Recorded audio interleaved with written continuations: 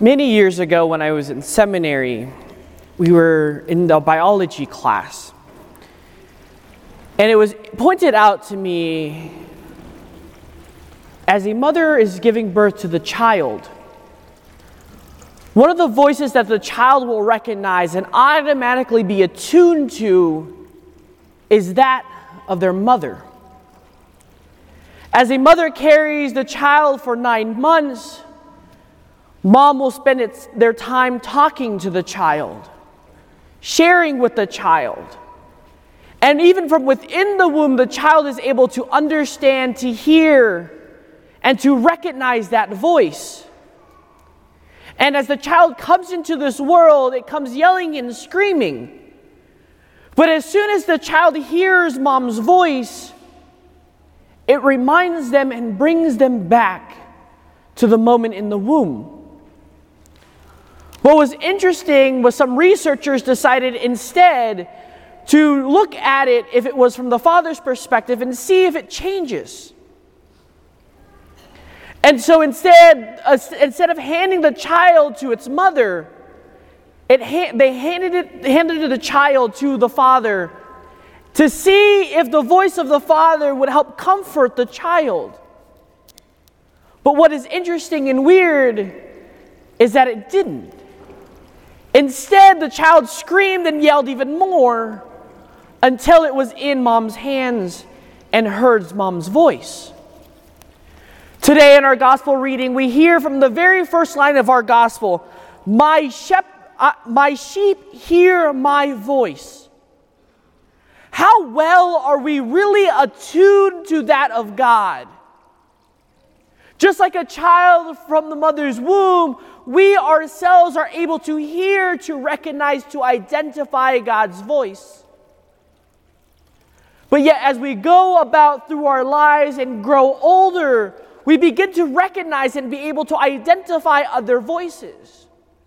Just like an infant child, as it's growing, it recognizes, my dad's voice sounds different than my mom's. I have siblings, and these voices sound different from what I know and am familiar to. For us in our spiritual journey, there's so many other voices. The voices of the world impacting and influencing what we hear and how we hear things. It makes it difficult and challenging for us to even hear God's voice. In the midst of our world, we hear loud noises as if we were at a concert. The world's voices are so vicious like a tsunami, it causes us distress and uncomfortability in our lives. That voice causes so much chaos in our mind, in ourselves, in our families, that is no different than that of war. That's what we're hearing and that's what we're receiving every day of our lives. To put it even simply, when we turn on the television to news, all we really and ever see is that of chaos and destruction. That of hatred, that of belittlement is what we hear and what we see. So that is the loud voice that we constantly hear day in, day out, every moment of our lives. But do we really hear the voice of God? Do we hear Him in our lives? Because the voice of God is completely different than that of the world. It is not this loud concert that we're hearing, but it is as soft as a whisper of the wind. It's calling us into a deeper relationship as the depths of the ocean. This voice that we hear is mysterious and silent. Mysterious not in the part of that it's difficult to understand, or it's something out in the distance that we can't grasp at. But this mystery that we're called and the silence that we're called is into a deeper reality, into a deeper relationship, and to a deeper awe and wonder. So what happens to us when we hear? What changes us when we hear? Just like that infant child, when we hear our mother's voices, the peace inside of us changes. The yelling and screaming subsides and returns to joy happiness, and comfort. The voice of God calls us to a narrow path, a path that leads us to dying to ourselves, our selfishness, our egotism, our greediness. It leads us to a path that is challenging and difficult. The path of Calvary, where there's suffering, where there's pain, where there's difficulty, where the path is not clearly paved and is easy to walk on, as if we're walking from the parking lot into this church. It's filled with sharp edges. It's filled with roughness. But it leads us to one place and one place only, which is heaven. But then if we look at the path that the world is leading us to, the path and direction that the world and its voices are leading us to and wanting us to get to, is that of vanity. It's all about me. What's going to be best for me? And what is best for me is power, pleasure, and prestige. Pick any of those three and look at it. We say that those three will bring us joy, happiness, and peace. Does any of those three really bring us the joy, the happiness, and the peace that the world tells us, that the world promises us those three things will be and will bring us? But when we look at it in our own lives, those three things, instead of bringing us joy, happiness, and peace, what it does is it causes us to enter this vicious cycle of emptiness. When I have power, I want more power and more power and more power. The more power I get, the less content I am with what I am doing. So whoever is in my way, challenging my authority, they need to go. And at the end of the day, to whose destruction is that power leading us to? It's not destruction of the world. It's destruction of ourselves. Destruction of our inner peace or inner joy or inner happiness. It steals away those peace, the joy that we're supposed to have, and it pushes us farther and farther away from others. Because we see everyone around us as a threat. And therefore, it leads us into isolation. So we first hear His voice. We're able to hear and recognize His voice. And in that hearing, we do, which leads us to I know and they follow me. What does following Jesus really entail?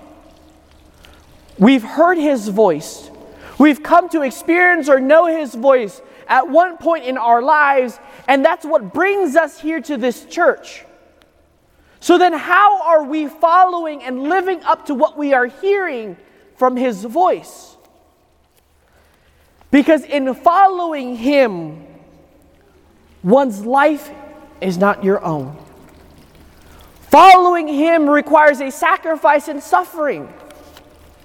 You and I are here today. We offer 1 hour of our time to be here because we hear His voice. Because we can tell in our own lives the necessity and the importance of being here. We may not understand fully. We may not truly want to be here. But there's a reason why we're here. Some of us are here because we choose to. Others because we're asked by someone to. Others are ungrudgingly here because I am forced to. But in that, we still have a decision. We still are able to hear and to recognize and to follow. So in the sacrifice of being here, we're following Him as much as we don't want to. It frees us from ourselves, and we have a sense of belonging. We belong to something, to someone. We mean something to someone. We have value for someone. And that someone is the person we're following, the Good Shepherd, Jesus Christ. But in following someone, we're attuned and attentive to what they do. We're following their example, and that example that we have today in Jesus Christ, the Good Shepherd, is laying down one's life for the other, to share one's life with the other. So many times, a lot of us have this complaint, and we were at a meeting on Wednesday and Thursday, Father Flynn and I. And out of the research that we did as a diocese, a lot of people were in that survey were saying they don't feel like they have a community. They don't feel like they belong. They come to church and they know no one around them. But are we following Jesus Christ? Are we laying down our life for Him and wanting a better life for others and sharing my suffering and sacrifice for those around us? We're all here at church today. We're all gathered here. So what is stopping us from following Jesus Christ and sharing one's life with the other and meeting the people that we're sitting around? What is stopping us at the end of Mass to just say hi to those around us? Get to know the people around us. Some of you may be sitting in the same pew for the last 20 years. But do you know the person that has been sitting in front of you for that last 20 years? You see them, you recognize them, but do you know them by name? Are you following Jesus to bring them in closer into a deeper relationship? To follow Jesus' example, to bring them into the flock, to love them by laying down your life, your uncomfortability to them, so that they can belong also. So they can know of God's love in and through you. Because we are, my dear brothers and sisters, a community and a family at the end of it. Finally, to follow Jesus. What is Jesus as the Good Shepherd doing for us?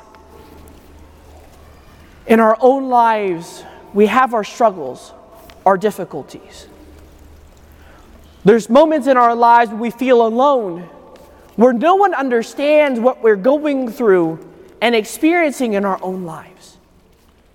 But if we look at Scripture very carefully, Jesus was left alone in the Garden of Gethsemane praying to God the Father.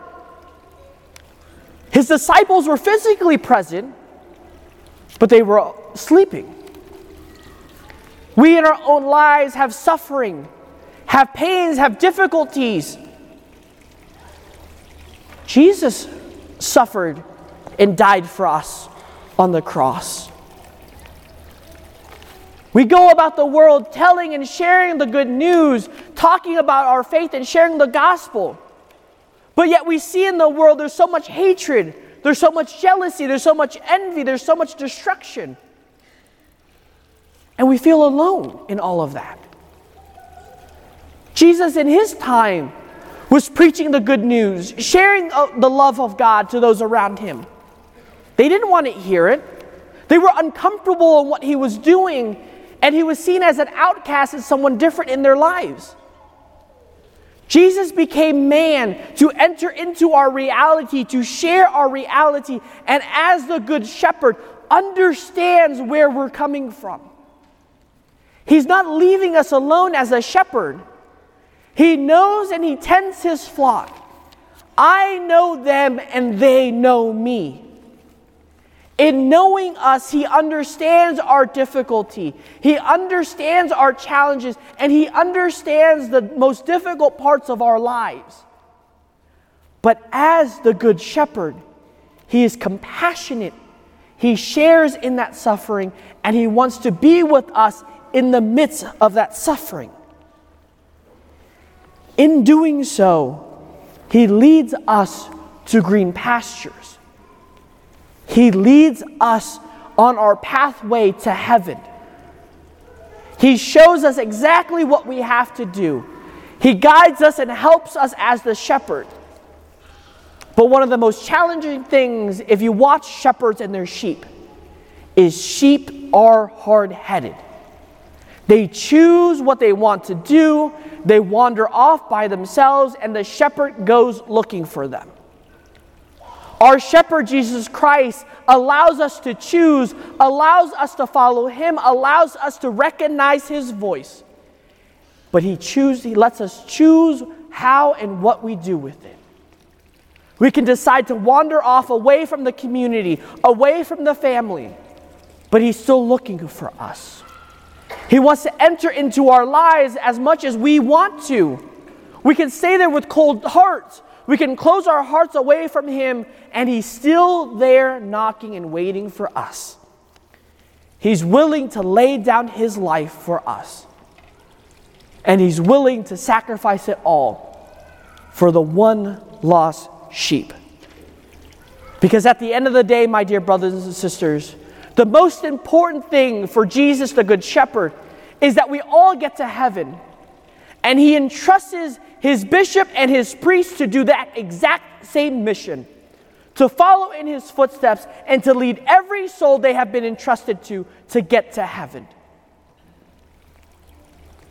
So nothing is going to tear us apart, my dear brothers and sisters. In the midst of life and death, nothing's going to keep us away from God and God's love. What are we going to do today? The first verse of our gospel reading is, "My shepherd hears my voice. I know them, and they know me." Are we choosing or are we wanting to hear his voice in our lives? We know what he wants to do with us.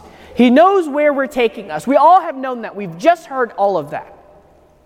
We're heading to heaven. It's going to be challenging and difficult, and God is doing all of this because he loves us all. But are we willing to attune our ears to the voice of God, to follow Jesus Christ wholeheartedly, and to be guided by him to reach heaven? Or are we going to spend our time wandering around this world, asking and wondering for ourselves, why am I suffering? Why am I in pain? Nothing makes sense. Why am I alone? Why am I not loved? And ask all these why questions and really never find the answer in the voice of the world.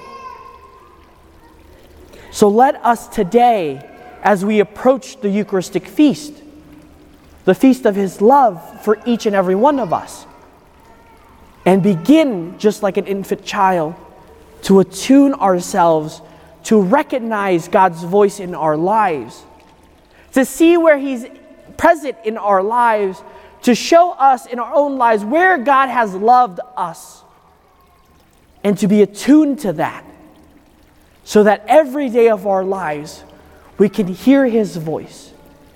Every day of our lives we can deepen our knowledge and awareness of him. And every day of our lives prepare ourselves to the green pastures of heaven. Amen.